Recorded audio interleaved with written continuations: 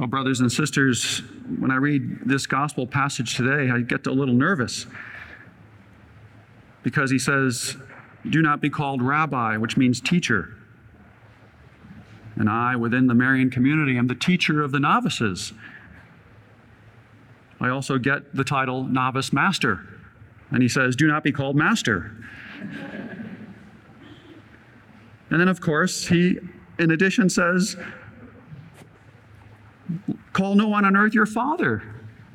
And here I am, a priest, a father. And it's all too frequent that some of our perhaps fundamentalist Christian brothers and sisters will point out this passage to me, usually in kind of like a drive-by kind of thing. They'll just say, "Call no one your father," and then run away. It's like, but wait, can't we talk about that?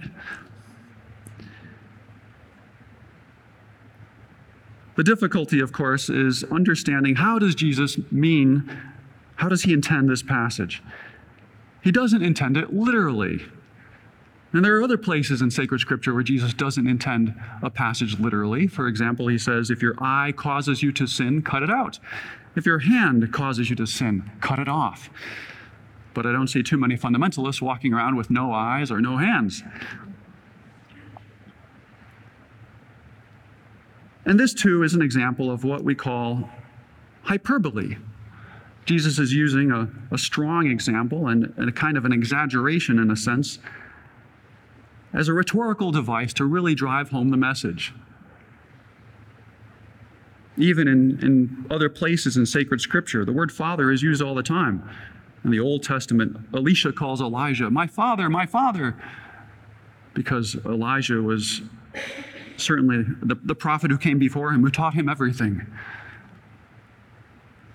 And then even in the Gospels, St. Luke uses the word father to refer to St. Joseph at the presentation after Simeon had lifted up the child Jesus and said those beautiful words, "Now, Lord, you can let your servant go in peace," etc. It's St. Luke who says that his father, Jesus' father and mother, were amazed at what was said about the child. And in other places in the Gospels, such as the genealogies in both Matthew and Luke's Gospel, we hear how so-and-so is the father of so-and-so, who's the father of so-and-so. Even in the first reading that we heard today in the book of Ruth, we hear that kind of language. His name was Obed, and it says he was the father of Jesse, the father of David. And so the word father is used all over the place. And just instinctively, we all know, who's going to tell a little child, "Oh, you can't call your father father. You have to call him some other title, maybe male parental figure or something like that." That's just silly. So this passage isn't meant to be taken literally. It's exaggeration. But why? Why does Jesus use this hyperbole, this hyperbolic language to give this instruction? Well, it helps if we look at the context. If we look at the context of this whole gospel passage, what is Jesus talking about?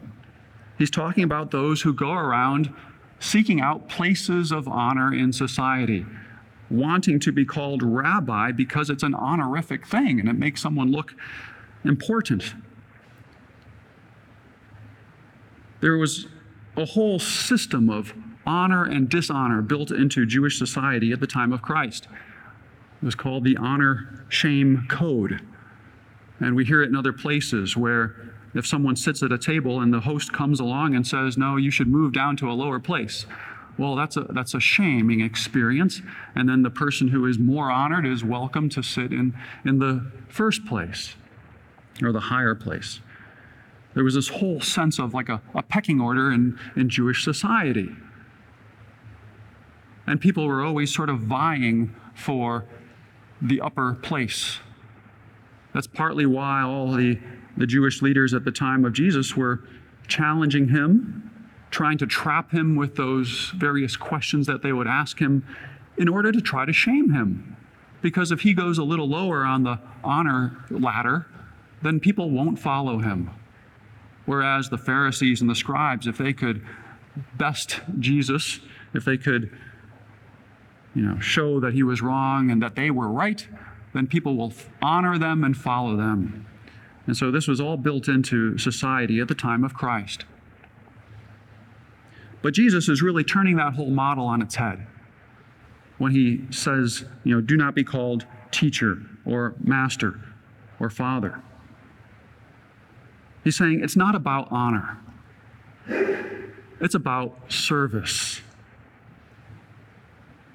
and humility.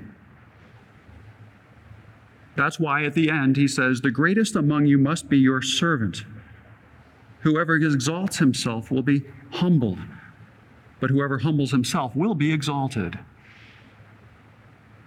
And that also goes hand in hand with the point of Jesus' story when he says, when you go to a banquet, take the lowest place. Let someone else call you to a higher place.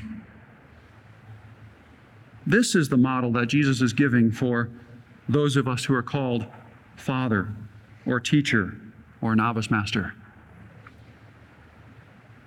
We all need to see our roles as roles of service. And therefore, in humility, to see that, it's not because we're so good that we do what we do. It's because the Lord has called us and is inviting us to this role of service so that we might be there for others. So that a father, whether a biological father or a spiritual father, might take as their model God the Father. And in imitation of him, seek to give everything to their sons and daughters, the way God the Father gave his only begotten Son.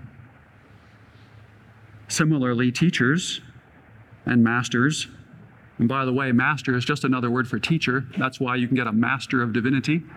It comes from the Latin magister. But that's why teachers and masters have to look to the example of Jesus, the divine teacher, who gave everything, his own life even,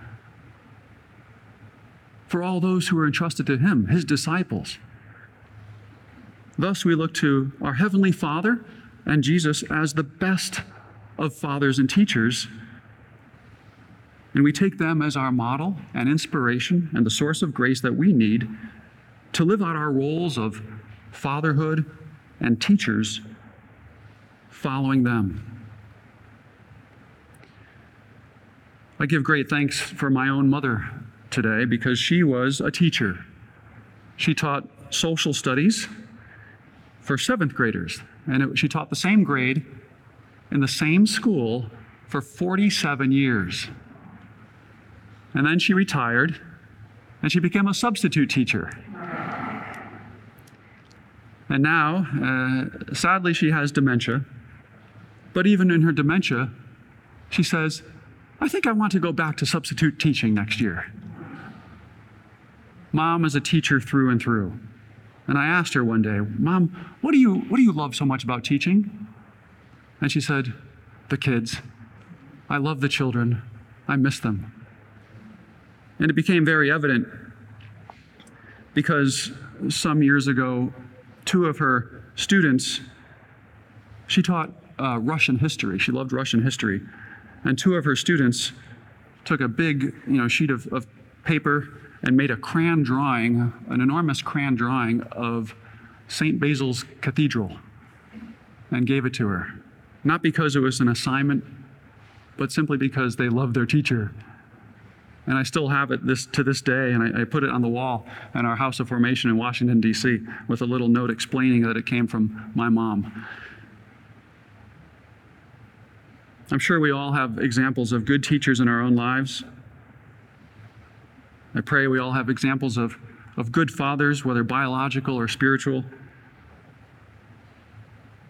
And today, let us give thanks for those teachers and fathers and mothers who truly have modeled for us the fatherhood of God the Father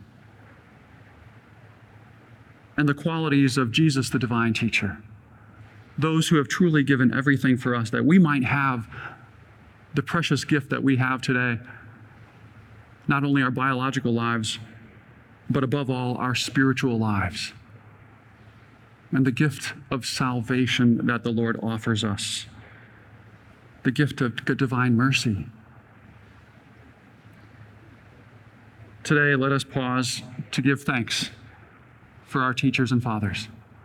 And for those of us who are teachers and parents, let us renew our petition and really beg the Lord to help us to do what the Lord has called us to do, and that we might follow the example of Jesus, the good teacher, and our Heavenly Father, our good Father, and learn from them what it truly means to lay down our lives for others, that they too might have the precious gift of life and faith that we have. And may God bless you and all those good teachers and fathers who have gone before us. Are you a Marian helper? Join our Spiritual Benefit Society and start sharing in the graces of all the daily masses, prayers, and good works of Marian priests and brothers all over the world. Sign up is free and easy. Simply visit micprayers.org. That's micprayers.org. Thank you, and God bless you. Please follow or subscribe to this podcast to receive the latest episodes and updates. If you have been blessed by this podcast, I invite you to leave a review. Reviews greatly improve our podcast ranking and will help spread this podcast to other people throughout the world. Are you enjoying this podcast? I invite you to listen to more shows brought to you by the Marian Fathers of the Immaculate Conception. Join us daily for enriching spiritual content, which will help you on your journey with Jesus Christ. Simply visit DivineMercyPlus.org for a complete list of our shows. That's DivineMercyPlus.org. Are you a Marian helper? Join our Spiritual Benefit Society and start sharing in the graces of all the daily masses, prayers, and good works of Marian priests and brothers all over the world. Sign up is free and easy. Simply visit micprayers.org. That's micprayers.org. Thank you, and God bless you.